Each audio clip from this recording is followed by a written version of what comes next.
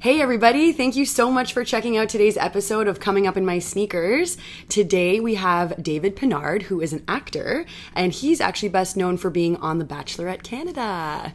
Welcome, welcome, welcome. Thanks for having me. My pleasure. So everybody listening to this podcast knows that I just jump right into things, and let's start off with where you were born and raised. Oh, cool. So we're starting right from when I was from the 0 years old. This is going to be a long podcast. So I'm originally from Windsor, Ontario. Absolutely loved it there. I have a lot of family and great friends. But to pursue my acting career, I had to move to Toronto. Yeah, for sure. And as a kid, did you know that you wanted to be an actor from the get-go, or how did sort of that dream come about? It was weird. I was actually quite a shy kid, and people who knew me in grade school and a little bit of high school to then find out I was an actor were like, what, the shy kid? Really? And I vividly remember I always had a passion for TV and film, that in grade 6 there was a Wizard of Oz play going on at my grade school. And I practiced the Lollipop Kid song with my mom, and I was really excited to try and get into this play. And then I remember I was sitting in the auditorium, and I was getting closer to my name being called, and I was so scared I just chickened out and walked home and just told my mom that I auditioned and they didn't like me. Oh my god! So yeah, that's odd. I want to hug that age of you, that you're. Aw. So do you know, looking back, was it just because you were so scared, or do you know why that sort of came about? As I study more as an actor, it's those, the idea of thoughts and fears sometimes can be so overwhelming because you don't really know what they are. You have in your mind this picture of what could happen, when in reality, that's just a thing that I created in my head to be like, this could potentially happen. And it'd be like, it's really not that bad, right? Mm-hmm. What kind of changed the entire thing for me was in grade 10, I was like, you know what? Drama is a class that I could potentially take. So I was like, you know what? Let's give it a shot. So during the exercises in class, I always got, good laughs out of the people, and such good feedback from my drama teacher where he's like, you need to be in my musical. And I was like, I can't do auditions. And he goes, you don't have to audition. I'll just put you right into my musical. Oh, perfect. So I was like, oh, wow. So my first ever song I ever sang was in this musical where I sang In the Air Tonight by Phil Collins. No! Yeah. Sorry, I just think super bad. Yeah. I love that song, though. That's great. Yeah, so that was my first thing, and that's probably I could credit a lot of my success to that drama teacher. And wow. It's the idea of somebody seeing something in you and encouraging it, which is what I try to do in younger people who are getting into the industry. And I won't bullshit people. If I truly think somebody's good, I'll definitely encourage them. If I think they're not very good, I'll be pretty Simon Cowell on them. Because I think a lot of people sometimes want to get into acting because they like this idea of fame and music, when primarily I feel like it's just not a strength or talent that comes to them naturally, rather than maybe they realize hey, maybe I'm actually really good at building things, but you negate it because it doesn't come with the fame and notoriety. But if you can find something that you kind of naturally have this innate ability to, I find that would be a better way to harness your time, and rather than try and pursue something that it's just kind of not in you. Yeah, totally. And I feel like fame is a byproduct anyway of anything. You could be the best builder and still gain fame. So it's so funny you say that. Yeah. I can't remember what I was watching, but this guy was talking about whatever you do, if you aspire to be the best in it, somebody, TLC or somebody will find a video of you. Yeah. He's like, you're the best burger flipper. There will be a show called Burger Flippers, and you will be the guy on that show, totally. Right? So it's that idea that in whatever field you aspire to be in, aspire to be the best that you can possibly be. And I think a thing that's really tough is we live in this world of comparison, and they'll see somebody and you compare yourself to them, where it's kind of, you see somebody and say, I'm not going to be the world's best singer, so why try? but it's all subjective, right? Like that is why there is no one singer who is just universally known as the best singer in the world, right? Besides Mariah Carey. So yeah, it's kind of a cool thing that also took me some time to, anytime as an actor I hit some road bumps, I'd always be like trying to compare myself to other people, where a cool thing says, the only person you should be comparing yourself to is the person you were yesterday. Yeah. I believe that too. So quick question, do you have any siblings at all? I have an older brother. Okay. Yeah. And so I just wonder what the dynamic, like, was he into acting as well, or was that sort of a path that you took on your own? So yeah, that's a funny thing that I always, me and my brother, he's 2 years older than me, and we were both in soccer, we were both singers, we were both actors. So our whole relationship growing up is competition. We always just kind of, and he had a 2-year head start on me. So by nature, he was always bigger, faster, stronger, and all the things. But I think it was kind of maybe a good thing growing up with him, because it always pushed me. I always felt like an underdog. I still, to this day, feel like an underdog. I think that's a second born, like, I'm second born too. Yeah. And I think that's like the forever thing that also feel like an underdog. And it's like, you're always trying to like match your older sibling. But like, if they're 2 or in my case, 3 years older than you, like it's never going to happen. It's not fair. But yeah, and then it kind of, a thing that kind of just made me cry and like break down was I was watching the show This Is Us. And there's the 2 brothers in the one family, and they're very competitive, that when they get older and you can start to look back and be like, oh shit, like we didn't realize why we were acting that way and stuff. So I always feel like I don't really have a great relationship with my brother, because it's just so competitive, and it kind of really ruins the bonding experience. Interesting. And is he like as active as you are in the acting business? So not anymore. That was the thing. He's still in Windsor, and he owns and operates some bars and stuff like that. So he's in a different realm now. So I kind of won, but it's not a big deal or anything. So. Amazing. Okay, so you're in grade 10 and you do this play, and was that like a defining, changing experience for you? Like, were you like, I need to do more of this, or how did you feel after that play? Yeah, it's kind of a unique feeling for anybody who's never been on stage. It's kind of like a drug rush. Like, you get in front of all these people and you have this control of attention. And I was always kind of an attention seeker. I was always getting yelled at in class for talking too much, and always wanting to entertain people. So once I got that kind of rush and saw what it kind of felt like, then I started seeking it more often. And then after grade 10, I ended up getting one of the leads in grade 11, and then the lead in grade 12. So It was kind of natural progression. And so you continued to act like pretty much since then? Since then, yeah. And that also, my music background as well. So it kind of encouraged me to keep doing music as well. Do you play instruments or sing? Yeah, I play guitar and dabble on piano. And I also sing. When I was 18 and I finished high school, I went on Canadian Idol and got my golden ticket. And then okay, hold on, I'm probably like, I don't know why I don't watch like competition reality shows. I know of them, but like I've never actually sat down and watched a full episode. So Canadian Idol, do you walk in, you audition, and then does someone have to like pick to work with you, or is that The Voice? That's The Voice. Okay, yeah. So Canadian Idol, for like behind the scenes, is they have this idea. So they have 4 judges, and they have this.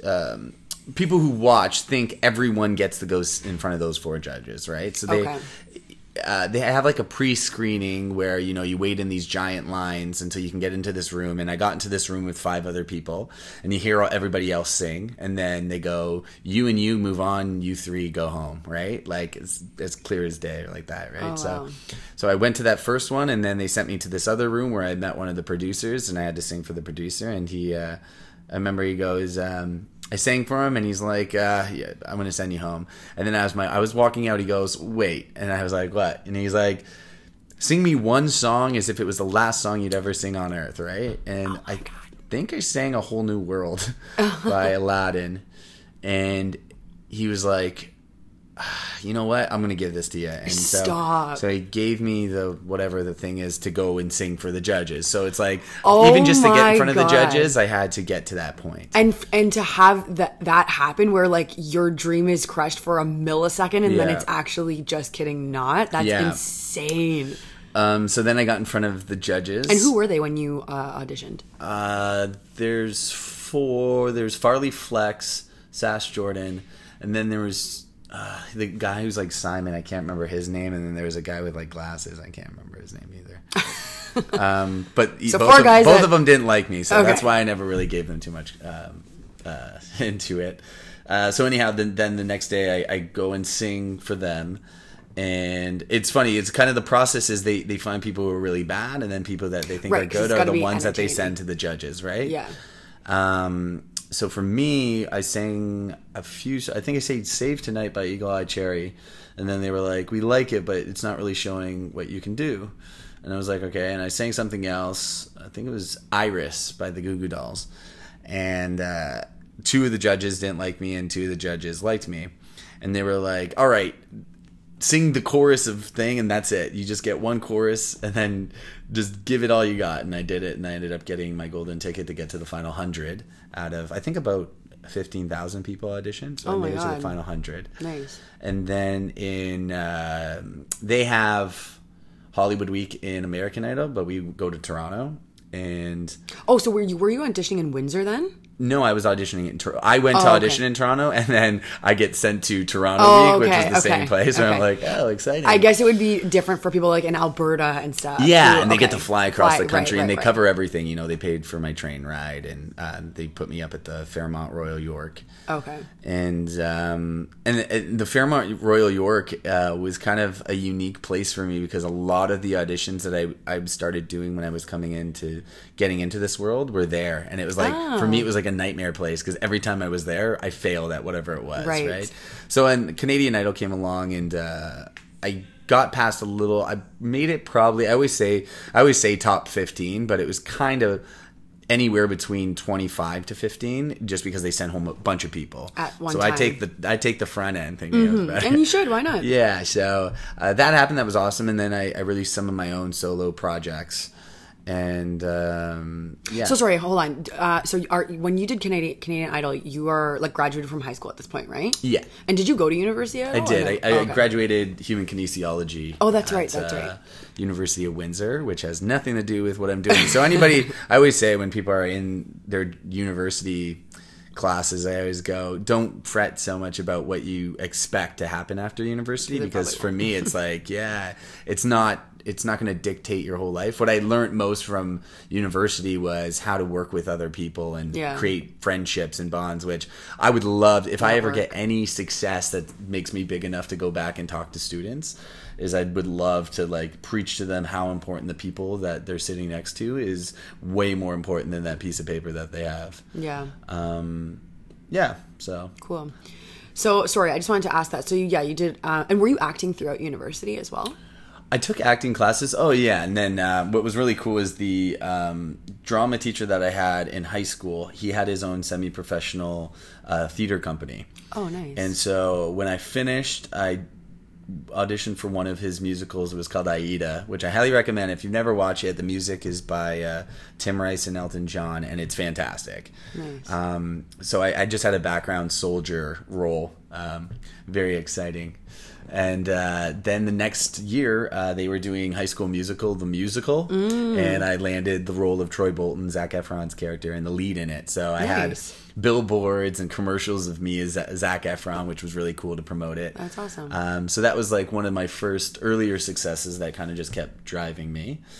And then things kind of slowed down. I started getting into like the wedding singing and bar singing for a while, and I got very comfortable. And that was also a thing that I've kind of learned now is when you're so comfortable doing that thing that you're doing, you're living and dying there. Yeah. Like you need to push out of your comfort zone, whatever it is. And Toronto was always so scary for me that I was always like, oh, I could never cut it there because I had this fear of what it could be, and then when you get there, it just magically works out for me. It's like, it's hard to explain. And you kind of subconsciously force yourself to level up to like your surroundings. Exactly. And meet, you know, your surroundings. Yeah. Ultimately. So then to follow all this up was I had a little heartbreak, and I was pretty depressed. And while you're still living in Windsor. While I was still living in Windsor, yeah. So I had a little heartbreak and I was depressed, and I wasn't really sure what to do with my life, but I knew I wanted to change or something. So I ended up, this is kind of literally what started my whole career, was I was auditioning for a lot of things and I wasn't booking anything, and my agent was like, you need to find something that you can shoot on your own that can make you big. I'm like, I have zero budget. I have nothing. What could I potentially do? So a friend of mine who was like, his name's Will Catteray. If you're listening, thanks so much for helping me out, bud. That he ended up filming a cooking show. I have no cooking background, but I just wanted to do something that was simple. I just needed me. I just needed some food. So I made a show called Dinner with Pinner, which you can check out on YouTube. Nice. About a guy who doesn't know how to cook, cooking for people who know how to cook less. Oh, okay. And it's like a comedy show where I drink beer and I just kind of mess around making like grilled cheese sandwiches and stuff like that. And what's crazy is that's what is so crazy. You put out into the universe this thing. It's just anything. Just put anything out into the universe that can give you any credibility in whatever it is. And an agent saw it, who is my agent for the last 4 years. And she said, she offered that if she lets me, she wanted to represent me, that if she could get me on the Food Network with it. And I was like, bullshit. And then so sorry, how did this come into play? Like, your friend was going to make this show anyway? And no. Oh, okay. I asked him because I needed to get the host. So and where did you shoot it? Just in my house. Okay. Yeah, with my parents' groceries. So yeah, and then what was really cool was a week after she was like, I could get you on the Food Network. She didn't get my show picked up, but she got me on a show called Food's Greatest Hits, where me and my brother were a pair, and we got to eat food on the Food Network, which was like the first thing I ever booked. And I would drive from Windsor to Toronto to film, and it was such a pain in the butt. Oh my god! How often? We did it, I think, maybe 4 or 5 times. Like a week? No, okay, just 4 or 5 episodes. Yeah. Oh, okay. That's not that bad. That but was still, the start. it's like 5 hours one sucks. way, right? One way is like, depending on traffic, about 4 hours. Oh yeah, my god, it's a whole day thing. Yeah, totally. So then after that, the next thing that came up was The Bachelorette. And so sorry, hold on, I just want to clarify. I'm such a detail person. I need to like understand all this. So this was happening. How old were you, by the way? Like, you're done university and you're doing this like bar stuff and wedding singing and whatnot? 25 is when it all kind of turned around. So I was 25 when I auditioned for The Bachelorette. Okay, so when you did this cooking show, you were slightly younger than that. A little bit younger, yeah. Okay, and you were living at home still, and just like, you know, throwing some darts at the wall and doing like the bar stuff. Yes. Okay. Okay, sorry, continue. So yeah, and then this opportunity to be on The Bachelorette came up, and my motivation for it was that heartbreak that I was recently talking about. I always remembered she always really liked The Bachelorette, and I hated it. And in my head, I had this idea that if I go back on the show, I'll be this cool guy, and she'll be like, "Oh yeah, I'll take him back," you know? Oh. It was my like crazy idea that I would get this person back into my life. But then when I was on the show, well, actually, even before going on the show, my agent, after I went through the whole audition process and they chose me, my agent told me she doesn't want me to do it because she found out that I don't get paid. Oh. And I was like, listen, there is no way I will ever get on a show that this popular, and it'll give me such a great landing like space. Like, it'll give me a little platform, right? So anyhow, she didn't want me to do it, and I had to fight her for it. And I ended up convincing her to do it, and then getting on this show, and I ended up being the first guy to kiss The Bachelorette. And I remember going back, we were in Jamaica, back to my room, and laying in bed and going, oh, this idea I had that I would get back together with this girl that I really like is never going to happen.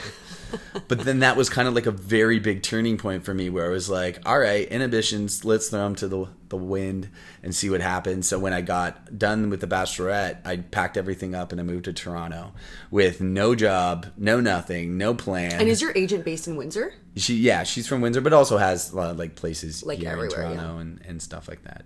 So anyhow, after I moved here, let's fast forward things a lot quicker, is I've been here for about 3 years. Since moving here, I've booked about 45 national commercials for Budweiser, Walmart, Cadillac, CIBC, the list goes on.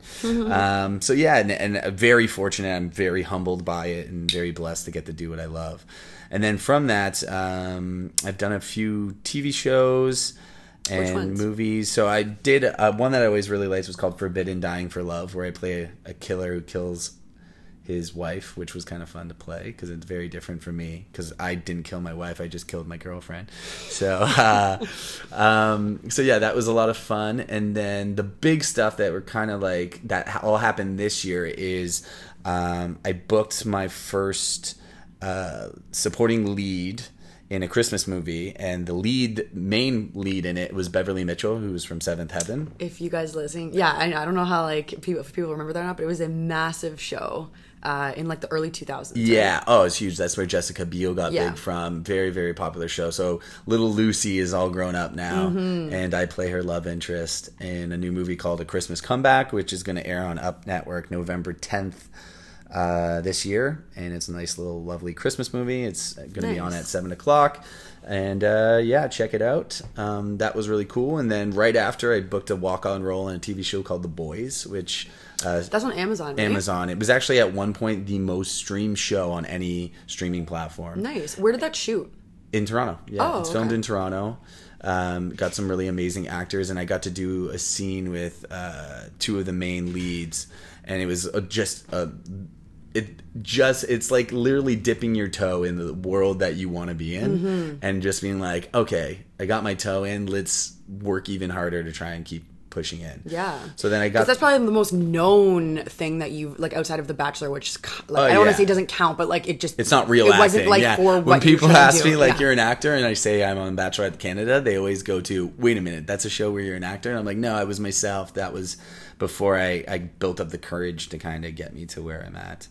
And then the one thing that I'm really, really looking forward to is I got cast a year ago to be the lead in my own TV show. Nice. Congrats. Thank you. It's called Sherlock at Home, where I play a former detective who's now a stay-at-home dad, and it's very funny. Yeah, so that should be coming out in the next couple months, and what I'm really hoping is that it gets... Have you shot it already? It's all shot. It's all ready to go. I'm just waiting for TLN to release it.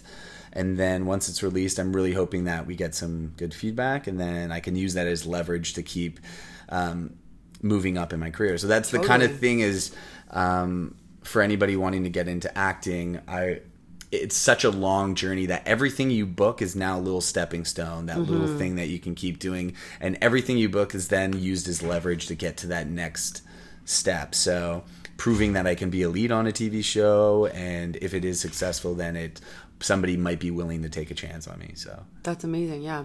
I want to like reverse back again quickly to when you met your agent and when you got your agent, because I think like that's such a big question for a lot of people and a lot of aspiring actors is like when do you get one, and like how do you go about it, and there's so much like scam and stuff out there as well. So like you said yours was from Windsor, right? Like did she approach you, did you approach her, and like at what point in your career did you go in? Yeah, she approached me, which is that is a thing that I think I really take for granted, is I do see a lot of people struggling to get into agencies. Where having them approach me, and I've been very lucky that other people have approached me, and opportunities always keep kind of falling in my lap, but it goes back to that idea of create something, do anything, so that if somebody sees it and sees any potential in you, they'll want to work with you, rather than I have a lot of people where they'll be like, oh, I see you in this commercial, it looks so easy, like I can do that, and I'm like, have you ever taken an acting class? They're like, no, and I was like, well, no one's you have zero credibility in this industry. And as much as it's about, a lot of people going with this idea that it's my dreams and like, oh, please help me, like my dreams. It's a business. People are putting money in you to make more money. That side doesn't care about your dreams. They care about the money. So understanding that it's a business and you have to brand yourself. You have to have, like, my theory of what I've been doing is everything I post on Instagram is David. When you think of David, the correlation better be actor. And you just keep punching that into people's heads so that when somebody comes up and they go, I need an actor. Boom, David's an actor. I'm the first person in their head. And they think that's for every field. I say it applies. That's just like a universal truth. Whatever it is that you do, make it worldly known so that you can fix the problems if people need that person to fix that problem. Yeah, exactly. So your agent approached you, and did she see you in like any of your school plays? No. This was, I think maybe it had something to do with Canadian Idol. And she messaged me, and at first I tried a few things. This was just after I was finishing the musicals I was in, and I would do the commute, literally drive to Toronto. This wasn't even having a booking. I would drive to Toronto, audition for 15 minutes, and then drive all the way back home. It was a whole day thing, and I was losing so much money, and then that's when I was like, I need to create my own content. And then that cooking show happened, and it kind of just, looking back, I'm like, wow, it's so crazy. It's like, as if that didn't happen, none of this would happen. Yeah. And I actually really love, that's such a great example, especially for people listening, of taking something, because that's been I think a big lesson for me too, is like taking something and just really making it your own. And like, you're a perfect example. You're like, I cannot cook, it's not what I'm passionate about, I don't necessarily even like to do it, but you still managed to spin a cooking show in your favor and made it around a guy that can't cook. And then that's the thing, and people don't think to do that, right? What I think is so amazing from it too, as much as I hate Trump, he has this quote or line in one of his books called "Perception is greater than reality." Yes, so if you have a cooking show and I say, hi, my name's David, I have a cooking show. When I auditioned for things that were cooking related, they go, oh my God, you have a cooking show? You must be the greatest cook in the world. And I'd just be like, yes. I can order a pizza. I am, right? And there's a difference between lying and just building this in the other person's heads of what you can be. Yes, I do have a cooking show. Am I the world's greatest cook in the world? No. But will I let them think that until I can prove them otherwise? Yes, I will. So it's that, and it's crazy. I booked other things, even getting on the Food Network and all those things. It's then getting that on my resume. People be like, you on the Food Network? Like, oh my God, like you must have such great opinions on things. But yeah, it's very, very blessed. Like, there is a huge element of luck as well. Yeah. 'Cause you never know what is going to be good. But at the same time, I just say, if your motives are, I like what I'm doing, I'm just going to do it for the sake of doing it. Yeah. And you don't get swayed by somebody saying you should do this because it's just going to pander to whatever they think you should be doing, you're at a fault. Yeah. You need to, like, find what makes you happy. And like we were saying, if you're good at something, whatever it is, you'll create a demand for it. And an audience, I think. So yeah, so on the tips for getting an agent and kind of getting into it, I was very lucky my agent reached out to me. But the tip I will always give for anybody who is interested in my world is go to acting classes. Because what you see on TV, the reason why people get paid millions of dollars, it's the same thing as being a professional basketball player. It is a skill that needs to be practiced. And there's a really cool psychological thing that I've been reading about that I definitely went through. It's called the Dunning-Kruger effect. It's that people who know a little bit about something think they're experts, and people who are actually experts realize how little they know about what they do. So they would do, like, they'd have a test between, like, basketball players, and if you would ask, like, a mediocre basketball player if he thought he was good, they would rate themselves like an 8 out of 10.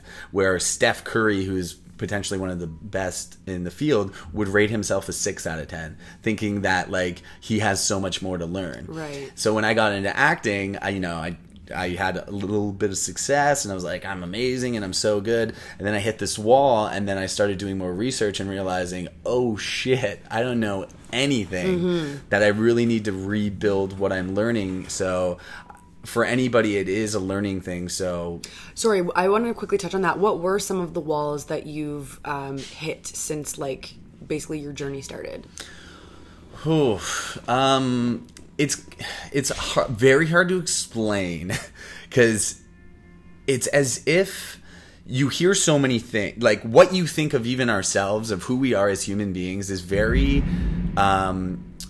very tied to the people who we surround ourselves with, right? So everything I've learned in my life has just been another person's bias of something else. So everything that person learned was from the people that they learned from that person. And what we think we know as knowledge or whatever is literally just what we've been told. So a really cool study is, they say imagine you didn't know anything about the Green Bay Packers and you see everybody wearing these cheese heads and you didn't know that Wisconsin is known for cheese.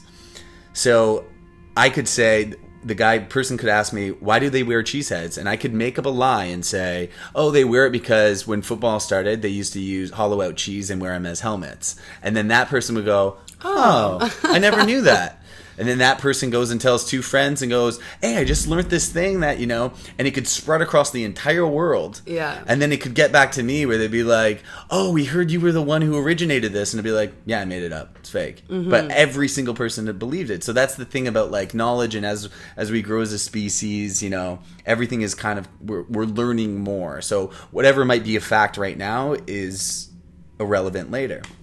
So as I was doing my like studying of like human growth, human psychology and all that stuff, I had to break down a lot of what I thought things were, if that makes any sense. Yeah. Like acting to me was, I have these words on a page and I'm going to act it out in a way that I've seen before, but not understanding what that person might have psychologically and physically been going through and what's going on in their head.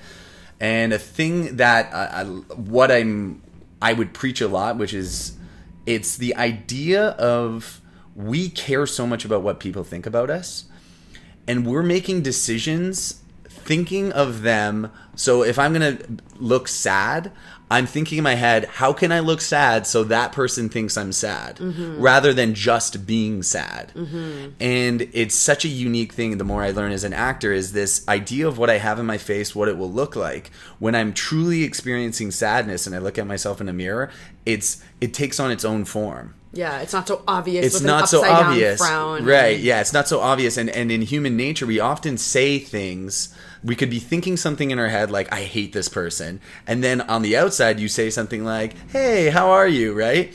It's this contradictory to the words coming out of our mouth do not reflect what's going on truly inside of us. And until I learned that as an actor, it opened up a whole new ball game for me where I was like, oh, I need to be so good that I'm thinking of, say I'm trying to play a character that he's been abused his whole life and he's deeply depressed, but he hides it on the outside. I need to be thinking of these depressing thoughts on the inside. And even though I'm vocalizing it, the thoughts and the feelings I'm having will shape everything from how my face feels to how the words come out of my mouth. And it's like the fact that I'm starting to learn this now after being in acting since I was in high school is like so crazy that I never even looked at it that way. So it's in any field, as I say, just keep, wherever you hit a wall, keep pushing out of that wall and try to learn more. And even if you think it's irrelevant to what you're doing, you'll find that a lot of different fields overlap. And the more you learn about different fields, you can start applying it to your field. Mm-hmm. Yeah. Excellent. And what has been, I guess, well, actually, tell me what it was like to work on The Boys. It's called The Boys, right? Yeah, The Boys. Yeah, that was amazing. There was, and that was the other thing, is going into something thinking, we have this in our brains, what we think is going to happen. So I auditioned, so many people auditioned just to have one line on the show. I was supposed to be a reporter and literally just go up to the leads and go, how's everybody holding up? That was my one line. And I had to go into 2 auditions just for one line because It's so coveted. It's such a competitive space that even just for that one little thing, everybody wants it. And you booked it. And I booked it. So you were the reporter. What episode? So it'll be season 2, episode 1 will be the episode you'll be able to see me in. Nice. And who are the leads in that show? Anthony Starr, who had his own show Banshee that I really liked. He's a fantastic actor. I love Carl Urban, who's from Lord of the Rings. He played Judge Dredd in the recent Judge Dredd reboot. He's awesome. And then, I always forget her name. Anyhow, there's another girl who's also very fantastic that are in it. Nice. And it's shot here in Toronto. Seth Rogen's an executive producer on it as well. Oh, nice. Did you get to meet Seth? No, that would have been awesome.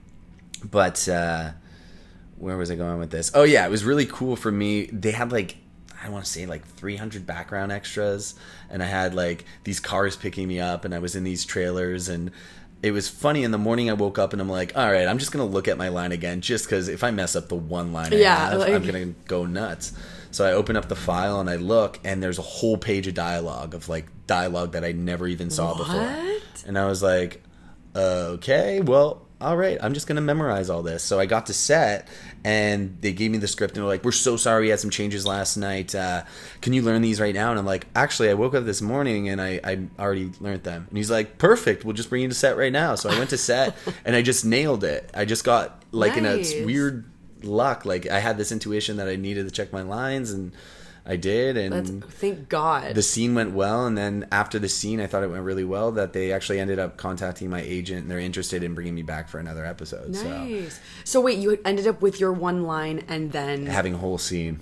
oh my God, and was it in between, was it you and the other leads? Like The two main reporters. leads, Okay. I got to chat with them and do a scene with them, which was really Nice. cool. Yeah. I wanted to ask you what is your method for learning lines? I just honestly repetition, and I just do it over and over so much. It's the thing is, what as an actor, like a technique is, you kind of read it in a monotone, and then as I start to get more into the scene, I try different ways to feel how it feels coming out of me. Like, does that make sense, or am I trying to force something, or it doesn't make sense? And then once I get the lines done, I'll grab my roommate and I'll force him to read lines with me, and he's been great. He's been super helpful, like helping me with self tapes, and another thing that I'm very lucky to have in my life. Like, a lot of people just don't have. It can be very expensive to go pay someone to do self tapes for you. So I've been Which, very for our lucky. listeners, what are those? It's self tapes is usually an at home audition. Which has its goods and bads. Like, you can take as many auditions until you get a great take. But my downside is when I can get into the room and I see the director and he can see what I'm doing, he can then also redirect me and be like, actually, we're kind of looking for something a little like this. When at home, I only get to choose my one way of what I think they are looking for. Yeah. So usually it's if they're too full to bring in everybody, they maybe bring in like 5 really well-established actors, but they're kind of interested in seeing what my take might be on it. They'll just ask me to shoot a tape over, and they'll take a look at it, which is what I actually booked. I booked my Christmas movie off of a self-tape. Oh, nice. Yeah. Awesome. Cool. And what's your sort of opinion or take on like the whole Hollywood, like moving to LA, Hollywood type of thing? Because I know there's like so many mixed reviews on that. Like, before, that was like the guaranteed next step, like what most actors would do. But then obviously, like, so much is shot here in Toronto and et cetera, et cetera. So like, yeah, what's your sort of take I don't on think that? there's any universal, like, there is no universal thing. Obviously, I think it's a huge plus because there's so much filming down there. A lot of shows are casted in LA and then come and film in Toronto with Canadian actors. It's like I needed to move away from Canada to start filming in Canada again. But I do think times are kind of changing. Like, Toronto is becoming a huge hub. Netflix just rented out like 2 studios. CBS just built like a 200,000 square foot studio. So a lot of work is coming here. The downside sometimes is these American shows come here and all the leads are already taken. But I don't look at it as a hindrance. What I kind of try to do is very similar to The Boys. You never know what's going to happen. I could go in hoping I have one line, then, they give me a whole scene, and then I impress somebody maybe there that they go, hey, remember that reporter guy? Let's make him the lead in this next thing. It's those things that you have zero control over. You never know. As hippie as it sounds, it's like the universe works in such mysterious ways that what we try to plan for is like, we have this idea that we want it to go this way, that the universe could get us to that goal, but do it in a totally different way we never would have thought of. Yeah. That, like, I try not to be negative about things. Right now, a really big shift in the acting world is multiculturalism. Everything wants to, have ethnic people. Yeah. And it's of my white acting friends, and including me, we turn to this idea of, well, it's not my fault. It's, I'm not booking because they're only casting these other people. And you can use that as an excuse. It might be one of the factors for sure. But for me, I go, okay, so all I'm saying is I need to be better. I need to be even better than I used to be. Yeah, it must have been easier for us, but there are still opportunities for us. And I need to, the competition is harder, and I'm in the most common actor is handsome white male. Because that's what we see on TV, and we figure we'll have success. And so we're in the most competitive market, and there's even less roles for us now. But I'm going to use that as a driving motivator. So recently in my own acting world, I kind of hit a road bump, and now started hitting the gym more. I feel healthier. I started taking the time to study more, and it just, those motivators, it's motivated me in a way that I can't even describe how beneficial it's been to have the down times and kind of self-reflection. Nice. And yeah, self-development and all that stuff. Nice. Quickly reverting back to The Bachelorette. I know you said you were the first one to kiss the Bachelorette. We were talking about this already. I don't know why I'm so confused by that. When I think guys, I think Bachelor, but it's because you were on The Bachelorette and it was the one girl.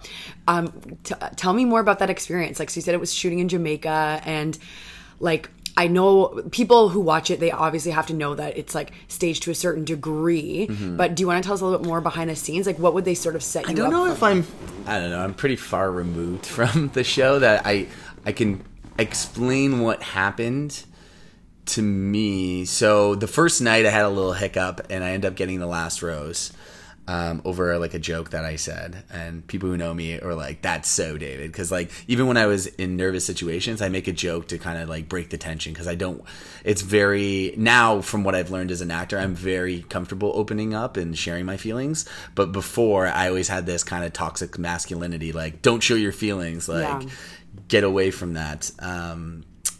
So the first night I have a little hiccup, and I end up getting the last rose. So what's going through my mind is like, okay, she must not like me that much. And that just means that you're the last one picked. Okay. Yeah. So I was like, it would have been so like demoralizing for me to get sent home the first night. Because it's kind of like it's competition, but at the same time, it's this idea that if I didn't make it, I'm undesirable. Right. Which is why I feel so much empathy when I watch the American version and I see these girls being sent home, because they take it so hard on themselves that why doesn't anybody like me? And it's just this one person's opinion of them. And they've gone onto the show. They've beaten out so many people to be onto the show. And just because one person didn't have a connection or whatever, they go home and they're sad, and they, really critique. And I feel so much empathy towards those people, because I was so nervous about having that as well. I ended up lasting till about the 10th, 9th, and 8th were the ones getting sent home. Nice. So just like my Canadian Idol, I say 8th as well. Something good is going to happen to you with that number. Yeah. So, so what ended up happening for me was I remember, for people who watch the show, the first cocktail night starts at late, and then you're literally there for like 12 hours. The sun's literally risen. You've literally had no sleep.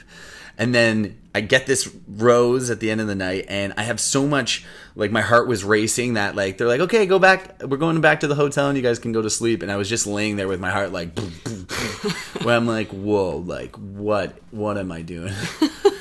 And then the producers come into my place, and they were like, yeah, why'd you say that thing? And like, but you should know, like, you're one of her favorites. Like, she really, really likes you, which they obviously tell every single person. Yeah.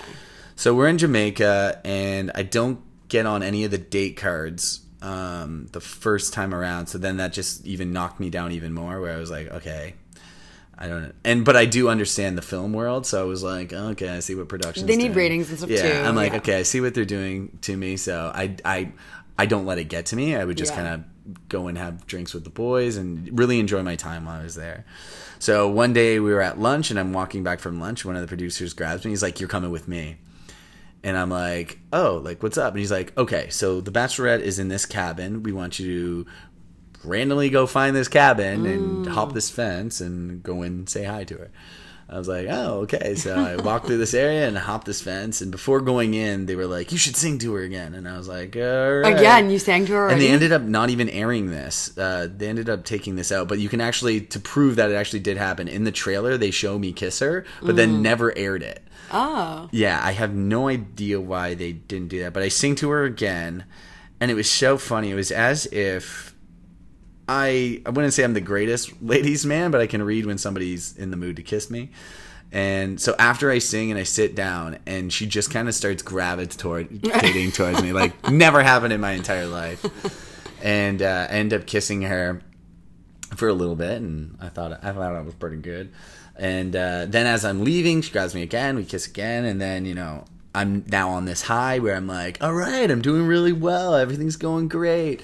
And the producers are like, are you starting to like fall in love? And I'm just like, I went from really, really, really, really caring about somebody on the outside world to them trying to think that me just having a kiss with this girl is like, I'm starting to fall in love. I know. Do you guys even know what love is? Yeah. Like, you guys are nuts.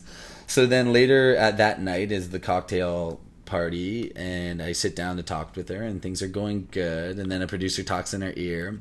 She flips the whole conversation, and she goes, do you feel like that kiss was rushed and maybe like we don't have any chemistry? And I was like, so someone just fed you that line. Like, yeah. I'm like, that is a valid point, but we're kind of in this hyperspace, bubble where everything's moving so quickly in the sake of a normal relationship. And I couldn't even really get any words out, and then they just kind of cut it. And I ended up like now back down where I'm like, what was going on? Like, we just had this lovely moment before, and now we're at this. And then it was funny was the way the show was cut. Like that episode was they just totally cut all this stuff. Oh my gosh. So when I watch it and see the series of events, how it was cut together, I was like, oh, okay. And then the next week, I didn't really talk to her that much. So then I was like, okay, I guess I'm going home this week. And then I stayed, and I'm like, all right, I know nothing of what is going on in the show. And I feel like they almost already pretty much have like a general like outline of the entire show. Yeah, and that's the thing. You need to make it entertaining. It's a TV show, and ratings are important. And even for me, is I love everyone who worked on that production, from producers to camera crew. Everyone is just, you meet all these people and you understand that this is their livelihood, and that the success of this show means that they get to feed their families. Then I'm like, oh, I will flip a table for you. I will punch somebody. I will make this show the most entertaining show so you guys can have a livelihood to support your families doing what you love. And even to this day, the producers Michael, Keeley, Claire, I tell them all the time, and I don't think they realize how much this show has done for me, not even just for giving me like a social following, but confidence. Yeah. They saw something and believed in me that I didn't even believe in. I'm one of Canada's top bachelors. I was like me. I always saw myself as an underdog. That they saw something in me that flipped a switch for me to like, all right, if I can do this, then what else can I do? Yeah. Nice. Yeah. It opens up your world. Yeah. Is the Bachelorette with the guy that she ended up choosing? No, so she ended up I think they lasted like 3 months. But that's the thing, is you're in this bubble where it's really hard. Like, you don't know. You're being told so many things. You don't really know what you truly feel inside, because it is a competition as well. So as males, we want to win. We want to win love. So, I know it's such a crazy concept. But I'm very, Kevin, who won, he ended up getting to go on the Bachelorette Paradise in the States, and he ended up meeting a girl that he's now, I think he's engaged. He's going to be getting married to Astrid. Oh, nice. And it's crazy, is looking at his journey, it's seeing that was his thing that got him into this thing to eventually meet the person who he truly loves. So I'm very happy for him. I got to room with Kevin a few times, and he's a lovely individual. And even Jasmine, even chatting with her outside of the show. She was the Bachelorette? Yeah, and I think we actually really get along. Outside world, I think we would have been way more compatible than this hyperloop thing. Yeah. I think she's very similar. She's very spiritual, and as am I, and I feel like we would have a lot of great talks.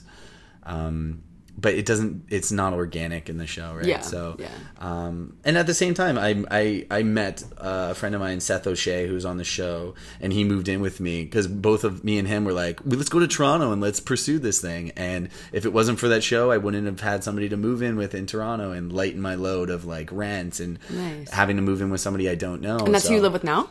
No. So I lived with him for about a year, and then he went to South Africa for modeling and stuff, and I wanted to get a new roommate to fill the time, and then he ended up being so amazing that I was like, so my current roommate is like a younger version of me. He's in music, and even seeing his progression and just surrounding yourself with people who are so motivated in what they do. He's a Zabo, check him out on Instagram and stuff. He's actually playing in China right now, currently, as we're talking.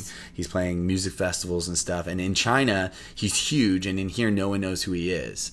So what I think is so crazy is he could have gone his whole life thinking he was a failure, and then he goes to the other side of the world, and they're worshiping him and they love his music. Yeah. That I'm like, it's such a globalization, such a beautiful thing. Yeah. And we're so behind too that probably in 2 or 3 years, like everyone here will know him. But it's like, I feel like Europe copies Asia and then and then the States copies Europe and then we copy the States. Yeah.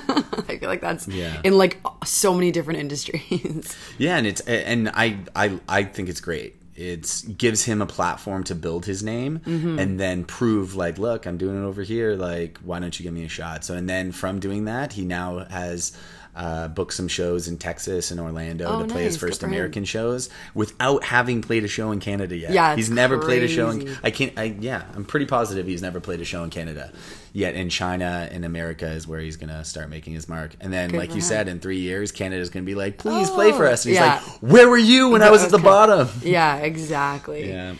Okay, cool. Tell me about your favorite footwear that you brought today. Yes, so I brought these lovely boots, these brown shoes. They're kind of like symbolic of just like of my career, I guess, is I got them from the Christmas movie that I was mentioning earlier, Christmas Comeback, and I went to wardrobe, and these were the boots I wore for basically in the entire movie. So when I finished, I was like, can I keep these boots? And they were like, yeah, for sure. And getting into the boots, the wardrobe lady, she was very funny. She's like, we want you to be sexy. And she's like, we want boots on you that are going to, women look at you and they want to have sex with you in those boots. And they don't want you to take the boots off. You just be naked and be in those boots. So I always thought that was really funny. And being able to take them home, they're kind of like a symbol of like, this was my first big acting job in a full-length movie, which was always my dream as a kid. I always would see people on the big screen and go, that'll be me someday. And even when I got there, I was still like, I'm filming this movie, whatever. I was in the acting world for a little bit, that I kind of started getting a little desensitized that it was just my job and this is what I do. And then when I walked into the movie theater room and I watched it with like 30 of my friends to see myself on the big screen for the first time, it kind of just hit me where I was like, that dream I had as a kid, this is technically, I fulfilled it. Yeah. I got to where I always dreamed that I would be. So I made it. And so now everything after this is just kind of growing it. Yeah. The cherry on top. And it's kind of a thing that I always hate, is because it's that idea, I want more. Like, it's like people would have given everything to be where I'm at. And then when I'm here, I'm like, I just want more and I just want more. So being able to step back and really appreciate how far I've come in these shoes, as we're saying, like the path and the journeys that we take, is seeing it as a whole. Like, the longer I live and I start looking back, I'm like, oh, when I was 22 and I had that sad time, it actually prepared me to overcome this thing. And you see it as a big picture. I can't wait till when I'm like 60 and see where I'm at. Oh my God, and starting to link how everything kind of was intertwined together. And I know people could just say it's just sheer coincidence, but I don't believe that. truly believe in like some kind of, I kind of hate the idea that everything's destined to happen. Like, it's already going to happen, where I'm just like, that would suck, because no matter what I do, a predetermined thing's going to happen. And I kind of have this theory that like the universe will help us get to what we desire. But if you choose to just not do anything and you want to just sit at home and rot away, the universe will let you do that too. But if you can put out there like, this is what I want and I'm going to work my butt off for it, it kind of just, it'll open doors for you to kind of just be like, and not even just one door. Like, they'll put that door in front of you, and if you miss your opening, it'll go, we'll put another one later down here for you. It sounds so hippie bullshit, but as I've learned as an actor, that stuff is pretty spot on. And more people than not actually believe in that. Like, everyone always is prefacing it with like, well, I don't know. But it's like, no, it's like, I think at this point now in your life, and certainly in mine, I've like seen that firsthand happening. Like new doors and redirects in your life to the where you're supposed to go. What was it? Oh, one piece of it. I know you've given a lot of advice already, which has been great, but one like sort of like pinnacle piece of advice you could give to somebody walking a similar path to yours. Yeah, I would say it's honestly, when I start this new show I'm going to start called Actors on Acting, my first episode's going to be on it, because I truly think it's the most important thing. And it's letting go of what people think about you, which it sounds so simple, but it is one of the hardest things ever, because it's kind of counteractive. It's like, well, if I don't care what they think, then I'll never get that thing that I want. I think it might be different, the difference between like respecting somebody's like opinion about you and like making it all about that. I think like those are different things. Yeah. So we're always trying, Joseph Gordon-Levitt gave a really good TED talk about this ideal of, oh God, what's the word that he uses? For attention. We're doing things just to get attention. When you're only doing it to get attention, it ruins creativity. It's like, he says, when he's in the moment and the world just kind of fades away and he hears this, he kind of calls it like a trance, like ready, set, action. He's like, those 3 words put me into a trance. I look over at the other person, and instead of thinking in my head, I need to be better than this person, I need to get more attention, I need to do something. He goes, I just put myself in the moment, I look at this person and just let it take me, and I hope that both of us feel the same way, and I'm just in this moment of creativity. And that's what he loves. And he also admits, he goes, I go on Twitter and I write this tweet and I go, this is the best tweet and everybody's going to love this tweet, and it kind of consumes you. And it's like, it's so hard to get away from, is we have this idea that, and we live in this narcissistic world where we post things hoping it gets a certain reaction. I'm only posting this, like I'm posting these bikinis. I see it so much with food. Like when people go to a nice restaurant, they think they're posting it for themselves. They literally subconsciously, they're posting that to go, look what I have that you don't have. I hope you feel like shit. So yeah, once you can start breaking down this idea that of what people think of you, especially as an actor, is where you're going to see so much growth. Nice. And now, how advice that I can give of how you can break that is, what I see a lot in society is we've kind of gotten to this point where if you're on an elevator, if you're on a subway, everybody just sits there and you pick up your phone and you don't look or interact with people around you. And because it's now kind of becoming like, if you do talk to somebody, you're kind of like weird. Yeah, for it's sure. that idea of what people will think of you is you are weird if you try to talk to somebody on a subway that you don't know. So my new thing, I'm trying to break the habit, is if I sit there, I put my phone in my pocket and I'll see something, and my thought is, how can I make somebody else's day better in any capacity? So a story that happened to me was, I got onto an elevator and there was this older lady who had a pink suitcase and her whole entire outfit was pink. And I looked at her and I was just like, oh, I love how you decided to pair your whole outfit with your suitcase. And she goes, just trying to bring a little color into the world. And I was like, well, I think you're doing a great job. So the elevator ends and she gets off the elevator and she pauses for like a second and looks back at me and she goes, I needed that, and just walked onto her day. And I was just like, it's so crazy. It had nothing to do with, I'm not hitting on her, I'm not doing anything. My thought was, how can I make this person have a better day? And the other thing I like kind of doing is, we're so tied to like fashion, which is really big in how we feel. And if I see something wearing something I genuinely think is great, I'll say it. If somebody's on the street and I'm at a red light and I look over and somebody's got these awesome shoes on or something, I'll look at the shoes and I go, those shoes are amazing. And that feeling that I even get when somebody says something to me like that, like, oh, especially when there's no gain for you. No gain, zero nothing. I'll never see this person again in my life. That being able to take the moment to make that person have a little bit of a better day, I think is so cool. It's such a powerful thing. Yeah, totally. Excellent. Well, thank you so much for all of your advice and stories. You guys listening can follow David on Instagram at David_Pinard. So it's PINARD. And you guys can obviously follow the podcast at Coming Up in My Sneakers. Also, if you're listening on Apple Podcast, if you guys like my podcast, if you could give a 5-star review, that would be great. I would really appreciate it. Otherwise, that's it for this episode. I'll see you guys next week, and don't get caught wearing dirty sneakers.